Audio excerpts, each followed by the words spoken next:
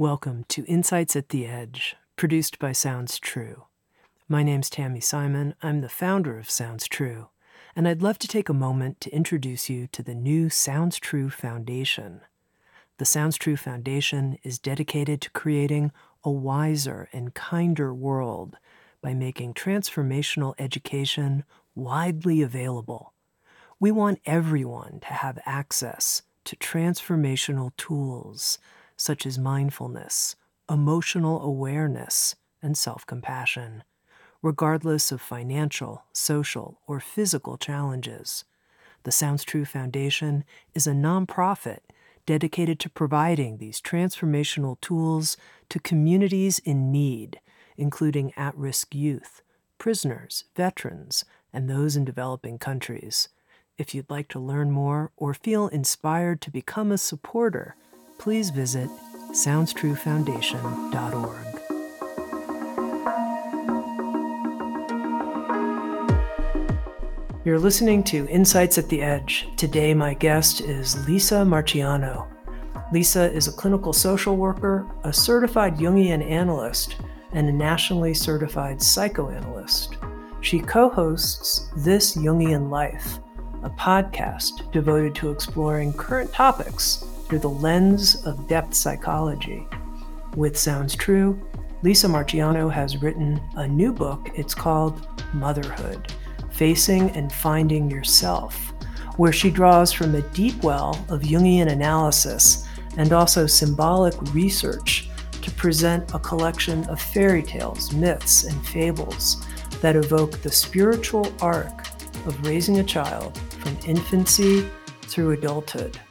Lisa Marchiano is smart, crisp, intellectually gifted, and loving, and she has a way of normalizing the difficult challenges we go through, whether that's through being a parent or the other ways that we might find ourselves stretched. And she helps us find meaning in meeting those challenges. Here's my inspiring conversation with Lisa Marchiano. To begin, Lisa, I'd love to know what were the circumstances in your life and also what drew you to becoming a Jungian analyst? Well, that is a question that has many pieces to it. You know, my mother was this very intelligent, depthful, soulful person who, when I was a little kid, we would go off to school and she would sit around reading the collected works. In fact, many of my copies of the collected works belonged to her and have her notes in the margins. And I remember her telling me these stories about some of the things from the life of Jung that were kind of appropriate for a younger kid. That sounded so interesting. I was like, wow, that's really interesting.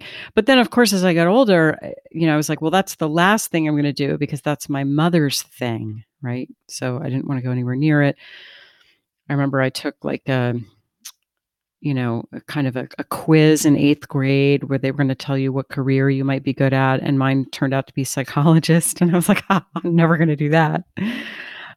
So I wasn't interested in psychology at all. I studied history in college. And after I graduated, I eventually got into international relief and development. And I worked in DC and I worked in New York and I worked overseas. But I was in my mid-20s and it just felt like something was kind of missing and I didn't know what it was. But by the time I was 28 and I was living in New York City at this point and going to graduate school, I got really depressed. I mean, I talk about this a little bit in the book. I just hit a big wall. I was 27, 28 years old. I got terribly depressed, and I found this book by a Jungian analyst, Linda Leonard, On the Way to the Wedding, which is a beautiful, beautiful book. And I started reading that book, and it sort of made everything make more sense in my life. It was as if I had long been overseas and finally found something written in my mother tongue. It was beautiful. It was expansive, and it just made everything make sense. And by the time I had finished that book, I thought, huh, I wonder what it would be like to be a Jungian analyst. Well, I need to pause and ask you a question here. What was it in the book that allowed you to feel so expansive and have your life fall into making sense? I mean, that's a big sense of homecoming. What was it? Well, so my depression was triggered by heartache. And that particular book of Linda's discusses heartache and longing and relationship. So in a very specific way, it addressed this great pain that I was feeling and discussed it in a way that made it universal. So that there was balm for my soul there. On the Way to the Wedding, like many of Linda's books, uses fairy tales, myths, movies, clinical vignettes. And to see my own struggles, poetry, to see my own struggles reflected back in all of these different ways with, what I now understand are these archetypal themes. I think that it was so healing because I felt connected to these deeper stories.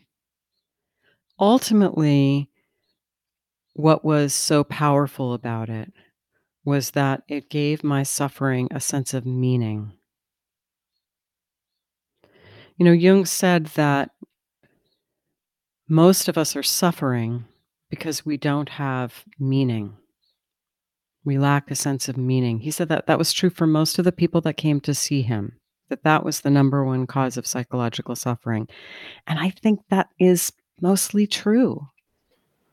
Okay, so I have to ask you, what was the meaning that you found in your suffering? Well, I could see that it was caused by my need for growth. I had the sense that I was wrapped in a larger story and that I was going somewhere. I maybe didn't know where I was going, but that this was happening to me not because I was a hapless victim being tossed about the choppy seas of life, but because there was something that I needed to learn. There was some larger part of me that had a plan that I couldn't necessarily divine, but I could feel it and I could be in relationship to it and I could be curious about it.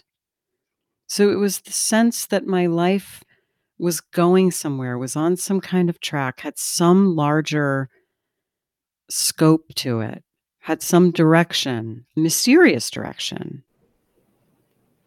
In your new book on motherhood, you write that, quote, for Jung, the goal of psychological work is individuation.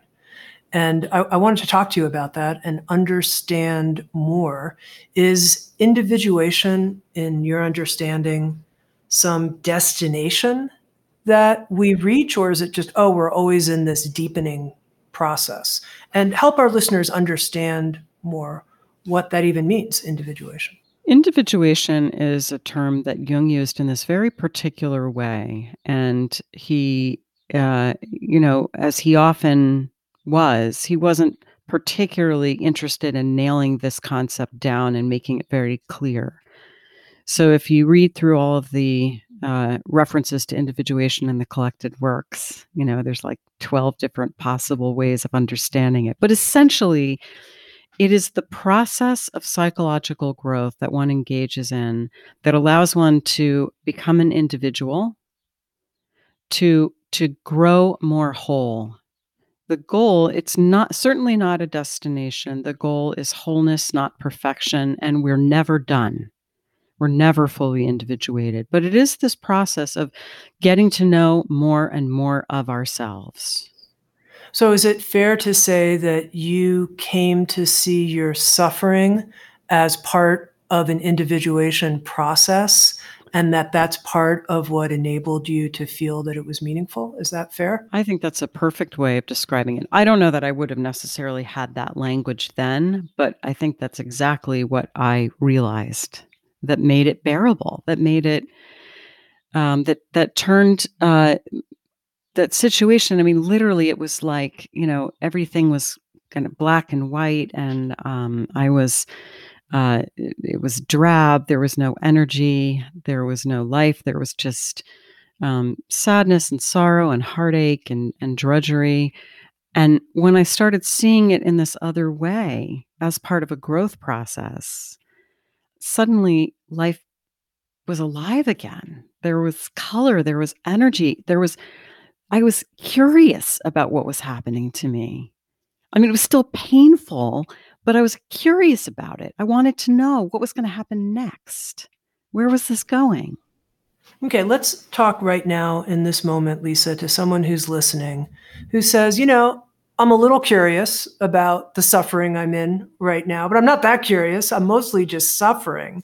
How could I take a Jungian perspective, if you will, put on a Jungian pair of glasses towards the situation I'm in right now? Maybe for the person, it feels like some type of depression, like you were describing in your life. There feels like there should be something more. It's not happening, something like that. Could you just help orient them in a way that could be growthful? Well, I think one of the things we're talking about here is the perspective of the ego versus the perspective of the larger personality that Jung referred to as the self, and he capitalized the S. So the ego, we go about our life and our waking personality. We decide what our goals are, what we're going to do. We have certain things that we want. We pursue these goals. And if we're lucky, we meet a lot of our goals. We get many of the things that we want. Every once in a while, we come across something we can't get. We are disappointed. We are heartbroken. We're shattered, perhaps. And that's always an experience of this profound disappointment on the part of the ego. But if you let yourself fall into that, what you can recognize behind it is there's the larger personality standing behind you, the self. Jung said that an encounter with the self is always a defeat for the ego. And, when I got my heart broken, it did feel like a defeat. I was angry. I wanted my own way. I wanted what I wanted. I wanted things to work out. What I recognized is that nope, there was a larger intelligence that had a different plan for me. So if you're feeling depressed and you're suffering and you're like, as you said, so okay, tell me more. How do I do this? You know, um, if you can accept that you can't always get your way and get curious about what the larger plan might be for your life, what does that feel like?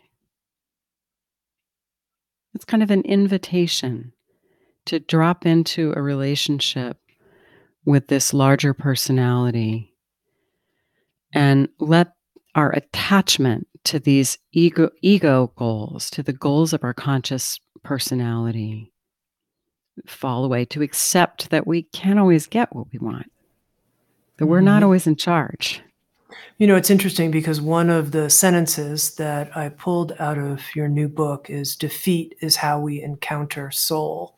And I circled that, and then I put like all these little stars next to it. And, right now, as we're recording, just as we started, a storm started coming in here in Boulder, Colorado, in my home.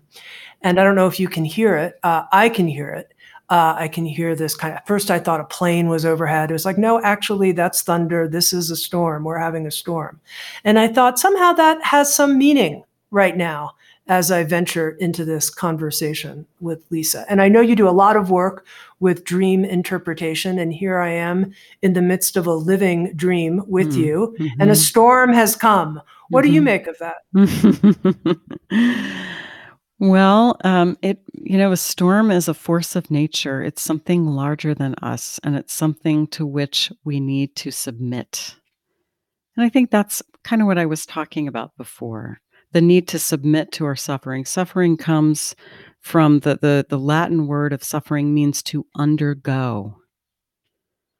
So suffering is something that we just have to undergo. We have to submit to it, just like the storm clouds that roll across. We cannot control that.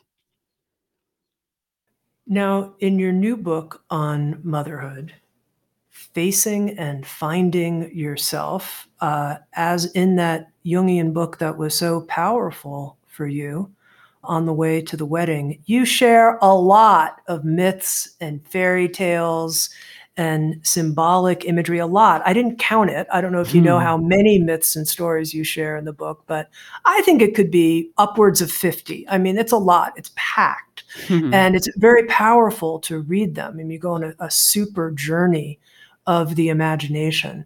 And one opening question I had for you is, do you feel that there's an archetypal template for the hero's journey that's different than from the heroine's journey? And that in your book on motherhood, you're really looking at the heroine's journey, and that in some way we have some important distinctions to make from what most of us have understood from our understanding of the hero's journey at whatever depth we understand it. Yeah, well, of course, the hero's journey was mapped intimately by the mythologist Joseph Campbell. And there have been others who have tried to elucidate how that might be different for women. And I certainly haven't done an exhaustive study of that. So I don't want to claim that. But for me, I think there is a lot of overlap. But most of the big myths of female heroines really focuses around a descent. And that is why I chose the motif I did to hang the book around. The book is about a descent and a return, this important mythologem that we find across the world, but especially in stories of women. Yeah, a central image that you use is the descent into the well.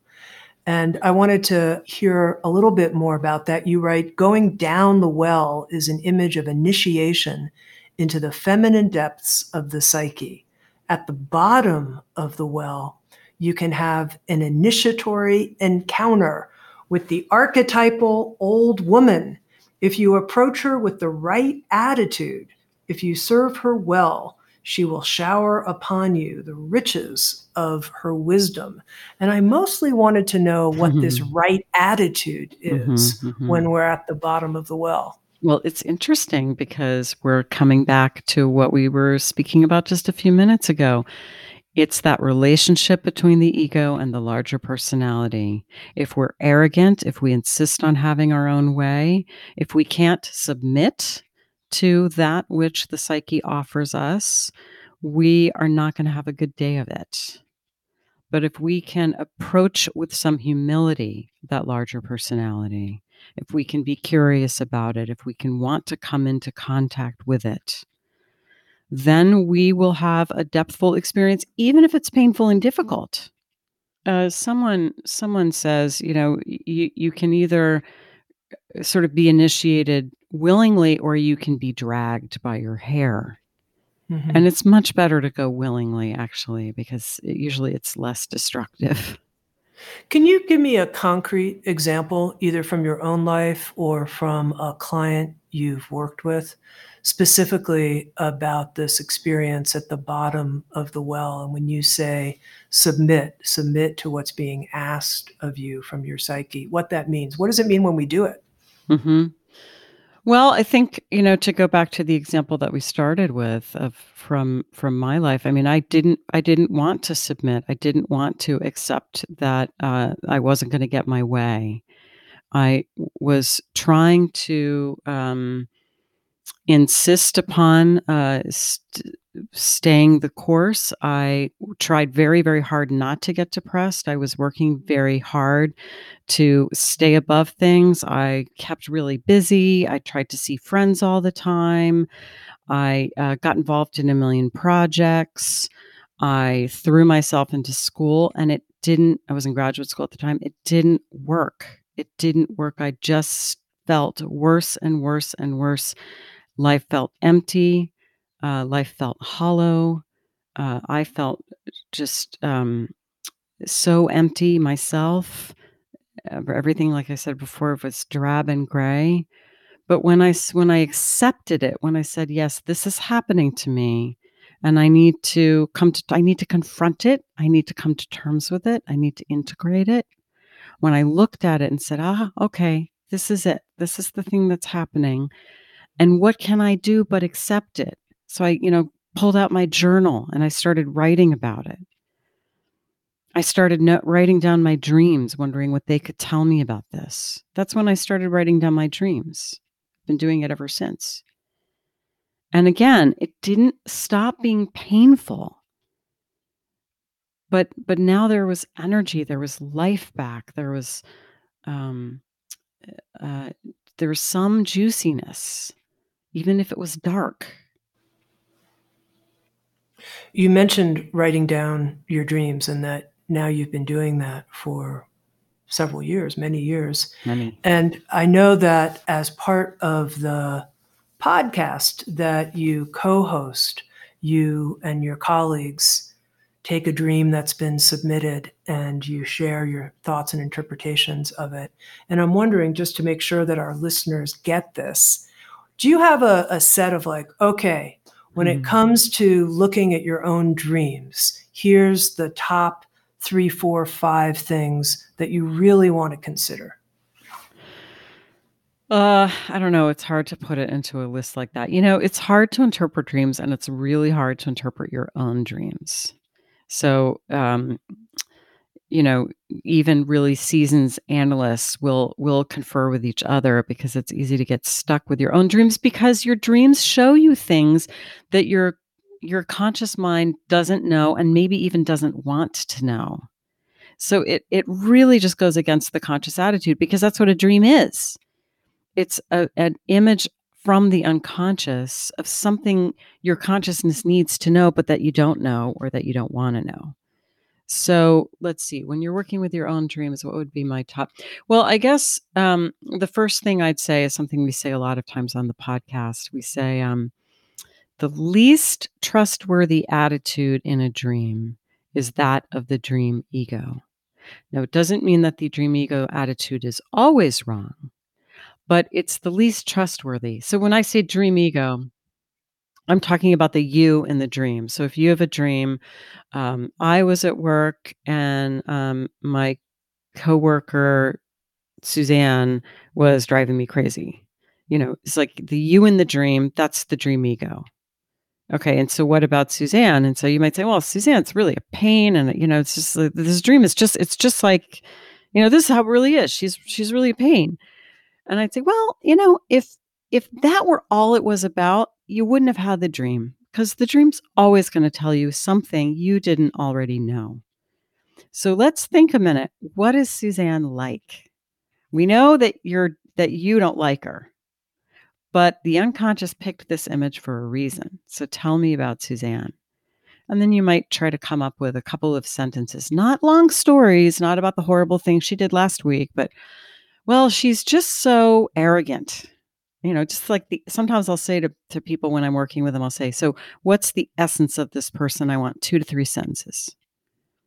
So come up with 2 to 3 sentences about Suzanne. Well, she's so sure of herself that she's really arrogant. She doesn't care what anyone else thinks. It's like, oh, well, that's interesting. So how does that fit in your life? Well, maybe you care too much about what people think. Maybe you're not confident enough. So the unconscious has picked this image to show you something that you have in potential. You have an inner Suzanne, and you could develop that, and you might need to develop that. That's very helpful. Actually, I had some insights about some dreams as you were talking. So very helpful. Now, I realize I'm asking you questions and I'm asking you to boil down into sort of pith guidance, really complicated issues. So I realize that, but I'm not going to stop. Okay. So then from the perspective of someone who is analyzing and looking at other people's dreams, do you have your own kind of like, okay, here's the tools that inform my art of doing this? Well, Jungian dream interpretation is quite a skill, and I worked on it a long time, so it is a little hard to boil it down. And I also don't want to oversimplify it because there really isn't a formula, but I can tell you a couple things. So first of all, the starting assumption is that most of the time, people and things in the dream are pictures of aspects of us. So just in this little example that I totally made up about the coworker Suzanne, that's probably not about Suzanne. It's probably about an aspect of us that is like Suzanne or could be like Suzanne. So sometimes if you dream about your spouse, for example, the dream might be actually pointing to dynamics between you and your spouse, and it might map onto the outer person in some way. It's not that dreams are never about the other person. But if you dream about a film star or someone from your fifth grade class or your high school gym teacher, the dream maker is simply using those images to show you a part of yourself. So that's the opening assumption is everything in the dream is an aspect of your psyche. The you in the dream ego is a little picture of your conscious personality, but everyone else in the dream is also a part of you. Maybe that's unconscious. So then we also consider, um, again, this is rule of thumb. It's not a formula. It's not always like this, but that same-sexed people in the dream are often what we think of as shadow. So shadow is a Jungian term. Well, it's a term that he used to refer to those parts of ourselves. Sometimes he would say that we don't want to be, that we don't want to know about. So we all come up and we all have parents. We're all raised in a culture. We learn that certain things are acceptable and desirable and certain other things are not. The parts of ourselves that we learn are undesirable become part of our shadow. We split them off. We don't want to know about them. We'd rather think that we're not that. And we often tend to project it onto other people, by the way, too, like our kids, as I talk about in the book. But shadow comes up a lot in dreams. And so in the example I just gave about the coworker Suzanne, I would say, well, Suzanne is your shadow. Now she's kind of your positive shadow because my guess is in my little made up scenario, that dreamer could really use more of Suzanne's self-assurance.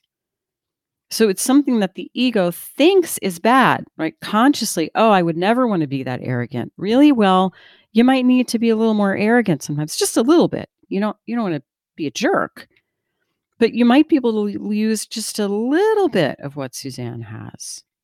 That might help you be more balanced. It's almost like, we can get too one-sided because we're too identified with certain values. And then the opposite goes into the unconscious and becomes shadow and comes and meets us at night in our dreams. Now, you mentioned, Lisa, that you've trained extensively to have the dream interpretation skills and framework that you have. What do you think about you makes you good at dream interpretation? Well, practice. Practice is part of it. What a great question. Let me think about that for a second. It's funny because one of the things that comes up is, well, am I good at it? I'm not really sure I'm good at it. I can feel that you're good at it. Yeah. It's hard. It's hard. And there are times when Jung said a lot of times he just would hear a dream and he would think to himself, I have no idea what that dream means. And that happens to me like several times a week. So it is a humbling art. Ultimately, it's the ability to think symbolically, Mm-hmm. which we're not really trained to do in our culture. There are very few places where symbolic thinking is valued, and it is a difficult skill to learn. But some of us probably do have a facility for it. And, I mean, I was always one of those kids who liked to read and read literature and read books, and that's probably down the road toward being a good dream interpreter if you like literature and movies and that kind of thing. This may seem like this is a very literal question, but what is symbolic thinking? What is it? It's so complicated in a way. It's being able to see the multiple levels in which things are true. Beautiful. What a great answer. That's great.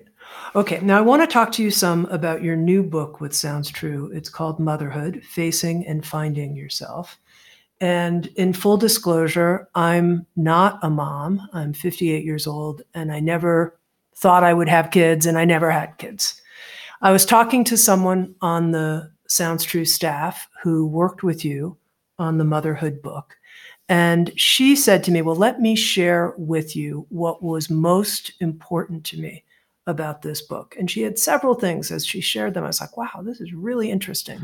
And one of the things she shared was that the book helped her admit and accept all the resentment that she felt about being a mom and all the things she gave up in order to be a mom, all of her unlived life that had been collected and stored in the decision to be a mom. And I wanted to hear you talk more about that for our listener who perhaps is like, yeah, I've had resentment, but I just figured, oh, it's a trade-off and I don't really want to spend too much time dwelling on that. That's not helpful. Speak to that person about the riches that they could find by facing it more completely. Well, it makes me, I feel good to know that that was one of the outcomes of the book for this person. Motherhood is really hard. I mean, parenthood is really hard. Motherhood is really hard. And it's hard for so many different reasons. But I think that ultimately my thesis is something like this. Because it's so hard, precisely because it's so hard, it is really valuable at promoting psychological growth. Talking about suffering earlier, suffering is what you quoted me saying defeat is how we encounter soul. Suffering is also how we encounter soul. We don't know ourselves. We don't know anything about life until we've had some difficulties, until we've suffered a little bit, until we kind of know what we're made of, until we have a sense of our own depths. And I don't want to I don't want to make, all of mothering sound like Chairman Mao's Long March or anything, but it's hard. It's hard physically, it's hard emotionally, it's hard because it's hard. It's hard because of what you give up. It's hard because of the fantasies that you have to give up about yourself. Oh my God. And therefore, it is a really rich experience in terms of getting to know yourself.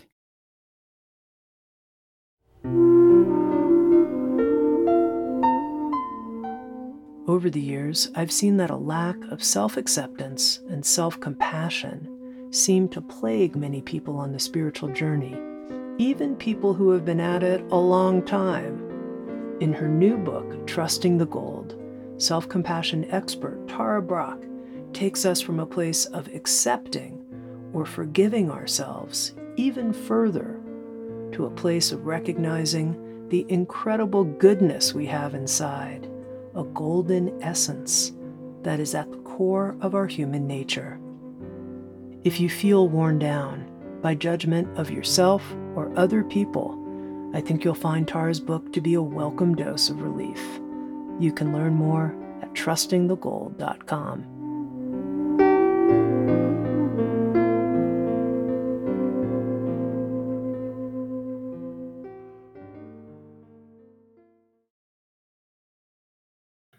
When people say, it's so hard, so your central thesis, because it's so hard, it can lead to a lot of psychological growth. And sometimes I'll hear people say, oh, my intimate relationship, it's so hard, it leads to a lot of psychological growth. And it's just like, gosh, can't we just enjoy these things? So what the question that's coming up for me is, one view towards suffering is it leads to growth. Another view is I'd like to be in a situation where I'm just not suffering so much. Yeah. What do you think about that? Well, yeah, there's there's the phrase, "Oh, it's another effing growth opportunity." Yeah. Right.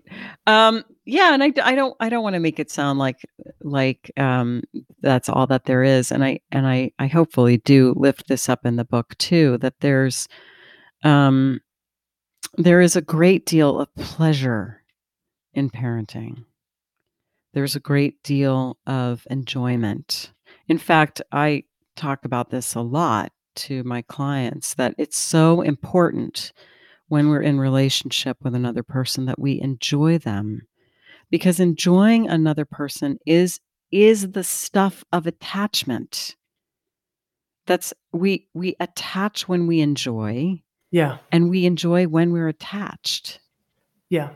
So it's not that enjoyment isn't a huge part of it. In fact, and I do talk about this. I think um, part of the antidote to becoming unattached because we're not enjoying it is to give ourselves permission to find it hard. If you see what I mean.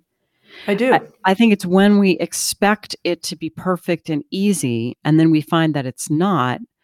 And then we become very distraught or stressed, or we think we're doing it wrong. So I think a lot of what I wanted to do is just say to moms out there, like, it's okay. It's okay that you think this is hard. It's okay that you're not great at it. It's okay that you yell at your kids sometimes. It's okay, because that's normal. That's universal. This is, that's part of the deal with the fairy tales. It's like, yes, women have always felt like this. This is an old story, and it's okay that you feel this way. And now, knowing that you're okay, you can go back and enjoy your kids, even though you're not perfect, because it's okay to not be perfect. In fact, there's no other way to be. And just to reflect back to you, Lisa, I think the book is very balanced in terms of bringing into clear relief the struggle and the pain and the difficulties and the joy and the celebration and the fulfillment. I think it's very balanced. So you can for sure feel that. I think we're not used to, I think this is at least my experience, we're not used to in our culture hearing about the difficulties and the resentment that moms feel, because it's often, I think historically it's been taboo for a mother to share those things. So I think you do a great job of bringing out those taboos and not letting them hide in darkness. Now, you said suffering is how we encounter the soul, just like defeat. And I want to clarify for that person who's listening, who says, encounter the soul. What exactly does this mean? We're encountering our soul through defeat and through suffering. And why is this something that is a good thing to encounter the soul? Mm-hmm. Well, I think it's again, it's the sense that we come into contact with the larger center of the personality. Let me see if I can make that a little bit clearer. Um, yeah, it's when we drop into a sense of giving up our ego plans, and really touching into a felt sense that there is something larger in us.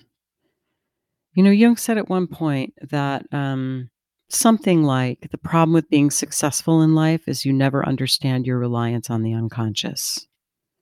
And so I think I'm talking about those times when the when the nights are really dark, when you're really suffering, and then some strange synchronicity happens, and the right person walks into your life, or you get the right email, or the right book lands in your lap.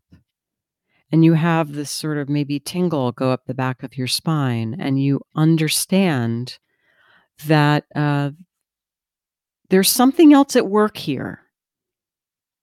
It is a little bit of an experience of the transpersonal. You understand that you're not just it. I mean, I'll tell you my story with the Linda Leonard book, because I've told this story a bunch of times. People that listen to my podcast know this, but it's a great story. I was, really, really depressed. I'd been depressed for months. I used to go into this. I live at 81st and Columbus in Manhattan. I used to go into this little bookstore across Columbus Avenue, and I'd go downstairs to the self-help psychology section, and I saw Linda's book, pulled it off the shelf, opened it up, read just some random sentence and some random page, immediately started crying. And I thought, I should buy this book. But I was in graduate school. I had like 400 pages of reading a week to do. I was like, I can't buy a book. So I put it back on the shelf. I must have done that 5 times. And then one day it was the worst day. I did it again. It was the worst day. It was a very dark day. That day, on the way back to my apartment, I stopped into this little new age gift shop that was across the street. They had like crystals and dream catchers and incense, that kind of stuff. And in the back, they had, I don't know, maybe like 10 books on a shelf. They had a copy of Linda's book, On the Way to the Wedding. And I didn't know much about Jung at that point, but I knew that was important. I don't know that I would have even had the language to call it a synchronicity, but I knew that was important, and that I needed to buy that darn book. So I bought that book.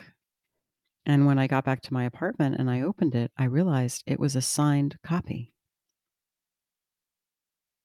So that's what I mean. I mean, that's the outer manifestation of encountering soul. I wouldn't have been interested in that book if everything had been going swimmingly. I wouldn't have been the situation would not have occurred where I would have had that remarkable synchronicity that would have led me down. It changed my whole life. Mm-hmm. So that's a moment where we encounter soul, where something happens. I'm saying it happened, right? And there was this outer circumstance.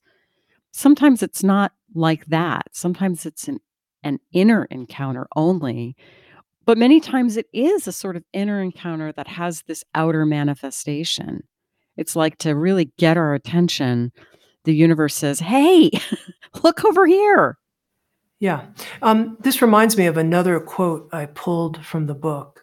And in it, here's what you write. You write, Jung wrote, the decisive question for a person is he or she related to something infinite or not? This is the telling question of a person's life.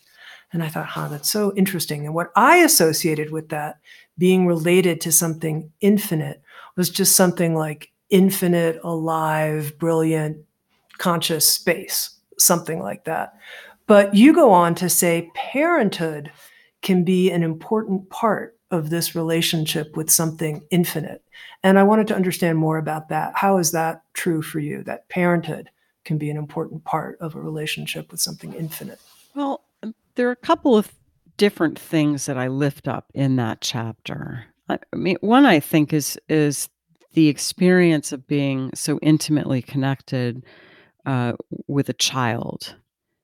We really have this sense of being part of life's unfolding in a way, whether or not that child is biologically related to us or not. But we can kind of see ourselves in the chain of being, as it were. I remember having this really intense sense of being connected with my mother and my mother's mother when my children were small. I was now one of a line of mothers stretching back into the eons. And also, I have a daughter who one day herself, hopefully, if she chooses to, will become a mother. So there's this incredible, almost dizzying sense of being connected back to the past and being connected forward to the future. That's one way that I think it connects us with something infinite. But I think it also reorganizes our values. and often makes us, or can make us, less focused on these kind of very worldly ego goals like success or money or material goods. It can refocus our values. We may have a different relationship with time after becoming a mother. We may find that different things matter to us that didn't matter to us before. We may care more about the planet. In terms of this different relationship to time, I also found this part of the Motherhood book really interesting. You write, for great chunks of every day, I wondered how I would survive until bedtime. And then you continued, just as fiercely, I wanted those days to last. And when I read that, I thought of a time when I was babysitting one of my godchildren. And I think the parents left her with us for 3.5 hours. And I mean, I didn't think I was going to make it to the 3.5 hour mark. I mean, after about 2 hours, it felt, anyway, but at the same time, I totally savored the sweetness of that period. So that's an interesting change in terms of your relationship with time. I don't know if there's Yeah. anything you want to add to that. Yeah. Yeah, well, there's that phrase that I think is so true. The years fly, but the minutes drag. And it's really kind of vertiginous because, 1 minute you're like, "Oh my god, how do I get through the next 15 minutes?" I mean, I would literally sort of think about, "Okay, what can I do for" one of the things no one tells you when you have kids, or at least I didn't. This was like the shocker for me, is that y once they're sort of, not babies anymore, you have to keep them entertained, like, constantly, all the time. Yeah, anyway, so it's like, yeah, what can we okay, so maybe I can make Play-Doh now. That will kill 15 minutes, and then after that, let's see, then maybe it's time for lunch. Well, that will be another 15 minutes. And, it's really like, wow, it's really hard. So there's that, which is so pronounced when they're young. But then also that just, the way that time just it's like, how could they possibly have outgrown this outfit already? It feels like I just bought it yesterday, and oh my gosh, look at her now. She's talking. It was just seems like it was just days ago that she was, a tiny little thing, and we just brought her home from the hospital or whatever it is. Now my kids are well, they're almost 17 and almost 19, and I still have that feeling. I'll look at them and I'll think, God, it was just not that long ago that you know, I couldn't take you to the grocery store without worrying that you were gonna run away, and now you're driving me to the grocery store. How did that Yeah. happen? Yeah. Now, Lisa, a topic I really want us to address. In the book, you write, motherhood and creativity have a complicated relationship. And I wanted to talk to you about this because you're a very accomplished, creative person in my mind. I mean, this book that you've written is gorgeous. And you write about how uh, earlier as a mom, you felt a lot of tension between the time that you would spend giving to your family and the time you spent on your own creative life. And I'm curious to know what you can share with a woman who feels that tension to help her through this period where she's like, God, I want to be writing. I want to be creating. No, I have to do this other thing. Well, I think the good news is it is possible to be creative and to, really sort of mother. I mean, I wanted to do both, but and I wanted to do and I knew I didn't want to kind of compromise my experience of being a mother because I knew it wasn't going to last forever, and I wanted to really be there. It is true that you can't spend a lot of time on your creativity if you're going to be a very involved mother. If especially if you work full time. I mean, obviously, people's situations are so different.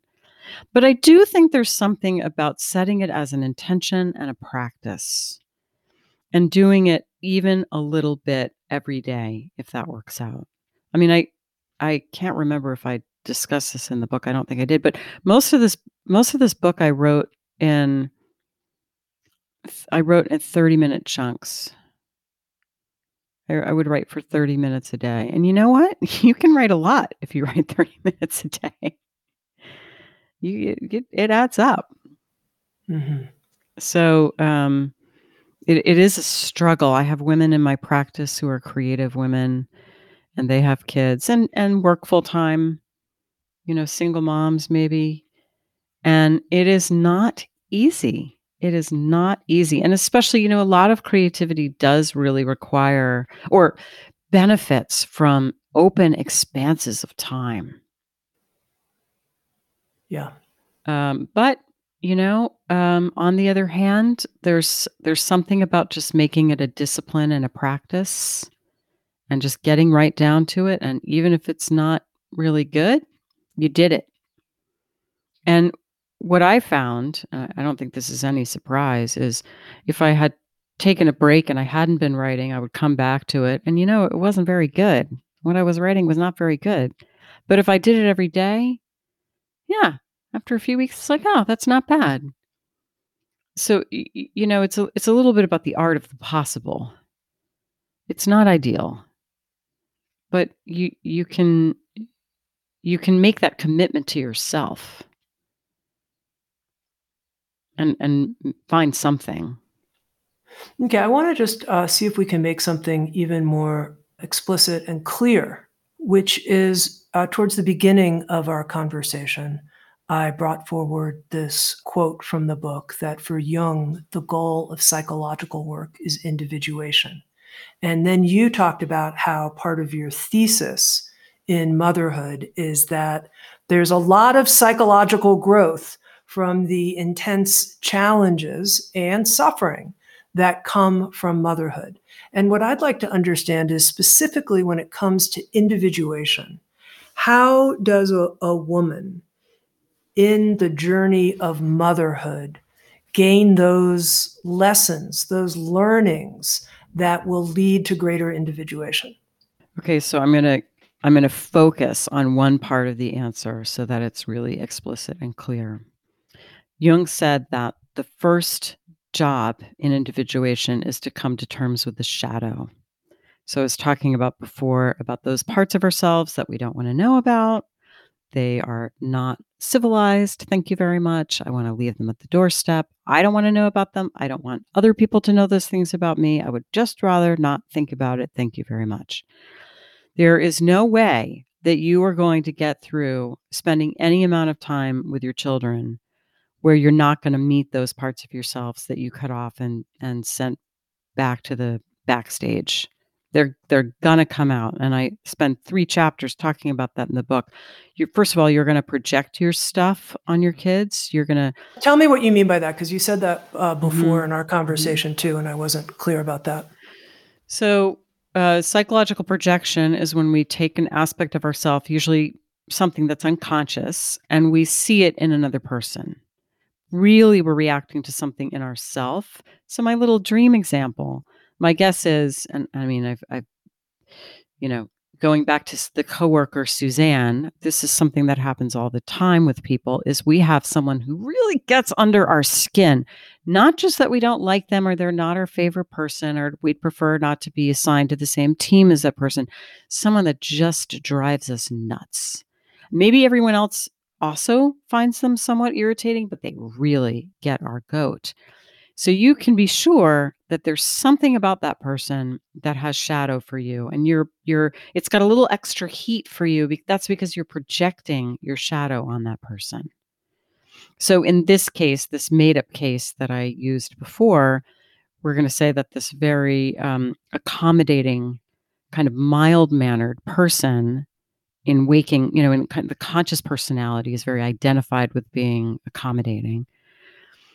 But, Suzanne doesn't mind being, uh, uh, kind of a bit of a terror or letting everyone know what she thinks. She doesn't care what people think about her.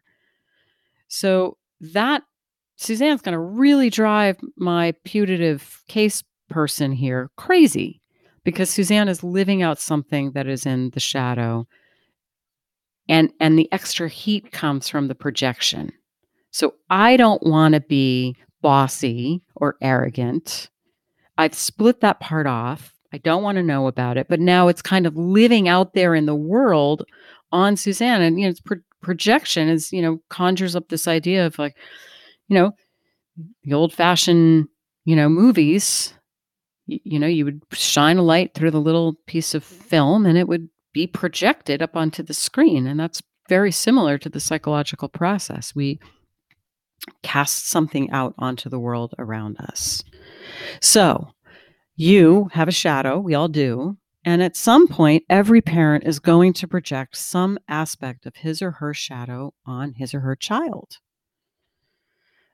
So, for example, an example that I give in the book is my daughter was, I think she was about 4 or 5, and she was really hesitant to ride a bike. And I got really uptight about it. And what's wrong with her? And why doesn't she even want to try? And is she somehow behind her peers in this way? And fretting about it for an hour, and then realized it was really about me. I was feeling inadequate. I was feeling incompetent. I was feeling like I was maybe behind my peers. So that's how we wind up projecting our shadow on our kids. And if you're lucky, you think, oh, damn, I'm projecting my shadow on my kid. It's an opportunity to take it back. And then you know a little bit more about yourself. A little bit more of your personality is now conscious that was unconscious before. That's individuation, where you make something conscious and you develop a conscious relationship with it. The other way that you're going to get to know your shadow is you're going to be an awful, awful person. At some point, you will be an awful person to your children. The quote I used in the book, I just love this quote. Faye Weldon says, the best part about not having children is that you can go on believing you're a nice person. Because if you have kids, you will be terrible to them at some point. You will scream at them. You will say things you deeply, deeply regret. I don't think it's possible to get through parenthood without doing that. And so you will come to know yourself in your worst aspects. And again, if you can hold it correctly, if you can hold it psychologically, you won't say, oh, I'm a terrible person. What's wrong with me? You'll say, oh, there's my shadow. Look at that. I'm human, just like everyone else.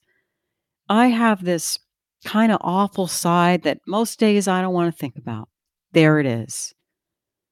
And it's humbling, but it also expands us because we know ourselves more. We can't be trapped in this innocent complex and think that we're all nice. Like Faye Weldon said, we're not nice. Thank God. We're complicated. What would you say to that person listening who, as they're hearing you describe this, is remembering some incident where they, quote unquote, lost it with their kids and they still kind of feel bad about it? Like they get it, yeah, I'm human like everybody else, but really, I don't know. That was, I wished I hadn't screamed like that. Mm-hmm. Or Well, great question and a complicated answer, because I'm clearly not saying it's a good thing to scream at your kids. Sure. I do think it's an incredibly normal thing. And there is a way where I think that being angry with our kids is probably necessary. I think if we're never angry with our kids, first of all, our kids never learn that it's okay to be angry. They don't learn that this is an entirely normal thing. They don't learn how to relate to their own aggression. And maybe the other thing I want to say is this notion of repair. Repair is so important. It's almost more important than not having the rupture. So getting really angry at your kid, that's a rupture. What matters is the repair. Can you go back to your kid and apologize? I mean, I do. I do that all the time. For some people, that's hard, and maybe they have other ways of repairing. But I mean, even a young child, I'm sorry. Mommy's sorry she yelled. I shouldn't have done that. I lost my temper, and I'm sorry. And that really builds connection. So I think it's complicated. It's not like it's a great thing to yell at your kids, but you're probably not going to not be able to do it. And there's some real gold in there too. When you, Lisa, look at someone that you think is very well individuated, I get it's not a destination. There's no final destination. Yeah. But you meet someone, and maybe, I don't know if it happens very often or not, and you think, wow, that person, what a beautifully individuated person. What is it that you see in such a human? I think the first thing that comes to my mind is open-heartedness. So it's a lack of defensiveness, more or less. I mean, all of us get defensive sometimes, but do we live there? Do we live in a defended way? I think if we've sort of practiced living in such a way that we are kind of constantly getting to know ourselves better and integrating more and more aspects of ourselves, we do kind of grow more and more open-hearted, and there's more room for joy, and there's more room to be with whatever we're feeling, whether it's joy or sadness or heartache. So, I tell this story in the introduction when I'm trying to give this picture of what individuation looks like, of this really renowned Jungian analyst, Harry Wilmer, who presented at this conference that I went to early on in my training. And he was giving this talk about yarn paintings. And I thought, oh, it must be some, indigenous art practice from some, hunter-gatherer tribe or something. They make yarn paintings, and we're going to hear about the symbology in it, and I thought, well, I'm going to go and take notes. I'm going to be a good student. And I went, and he was quite elderly at that point, and he just stood up there with a microphone with this kind of faltering voice, and he talked about being stuck on a tuberculosis ship during World War II, a kind of quarantine, and being really depressed and bereft and lonely. And he just took some yarn and a needle and a piece of cloth, and he started making what he called a yarn painting. And he showed us these kind of beautiful paintings, as it were, made with yarn. It was basically kind of like embroidery that he just did, as a way to, as he was trying to accept his suffering and make meaning out of it and come to terms with it. And he showed us paintings that he made after his adult son died in I think it was a motorcycle accident, if I'm remembering correctly. And he just, in the midst of that anguish, he just took up a needle and some yarn and made something. And I early on in that presentation, when I realized what it wasn't going to be some heady, esoteric, scholarly presentation about the symbology of, yaki yarn paintings or something. No, it was about this man's individual, unique, very human efforts to deal with his own suffering in his life. I just started crying, and I just cried the whole time. And he, his open-heartedness was just so evident. And I tell this story in the book. The story that didn't make it into the book is what happened later. Because I don't know if it was that night or the next night, but one of the things that most people don't realize about Jungian analysts is that we really love to dance. So any Jungian meeting I've ever been to, when the music starts, the table's all clear. Mm-hmm. This was my first one, though. I'd never been to one before. The last thing that I'd been to where music was played and there was a dance floor was like, some wedding where maybe a couple of people get up and sort of half-heartedly bounce around a little bit. But here I was, and there was a dance floor, and there was, it was a banquet, one of these hotel banquets.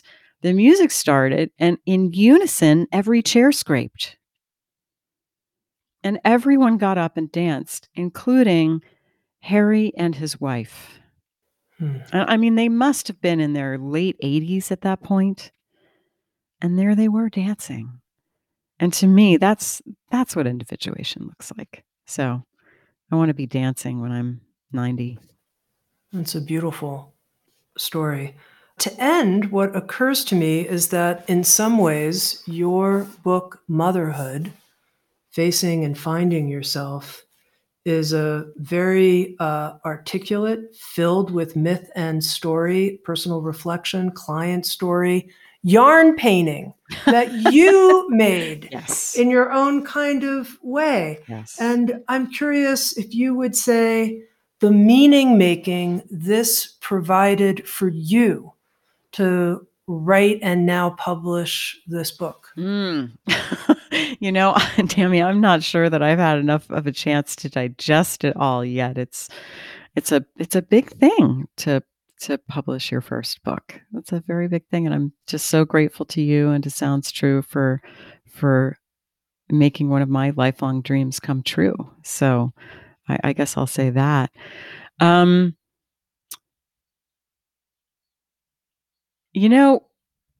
I guess one of the things that I can say in answer to that is that I recently moved, and I moved the home that I'd been living in for 17 years or something, where basically it's the house I raised my kids in. And I thought that it was going to be just a huge emotional blow to leave there because of all of the memories. And it wasn't. And I think that's because the process of writing that book was my metabolizing my motherhood experience. Mm-hmm. Mm-hmm. And not that it's all sewn up with a bow, because I mean, trust me, I'm still in the middle of it.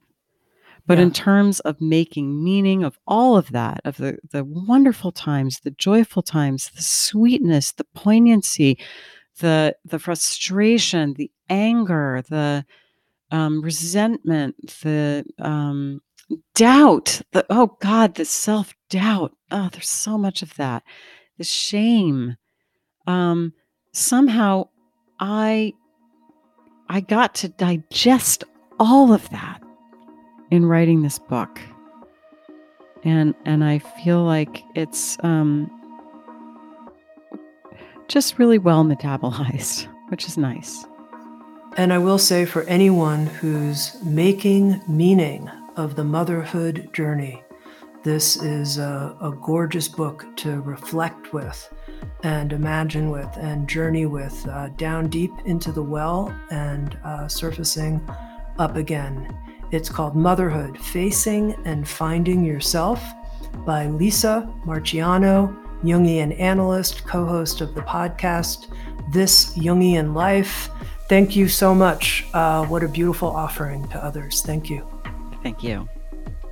Thank you for listening to Insights at the Edge. You can read a full transcript of today's interview at soundstrue.com/podcast. And if you're interested, hit the subscribe button in your podcast app. And also, if you feel inspired, head to iTunes and leave Insights at the Edge a review. I love getting your feedback, being in connection with you, and learning how we can continue to evolve and improve our program.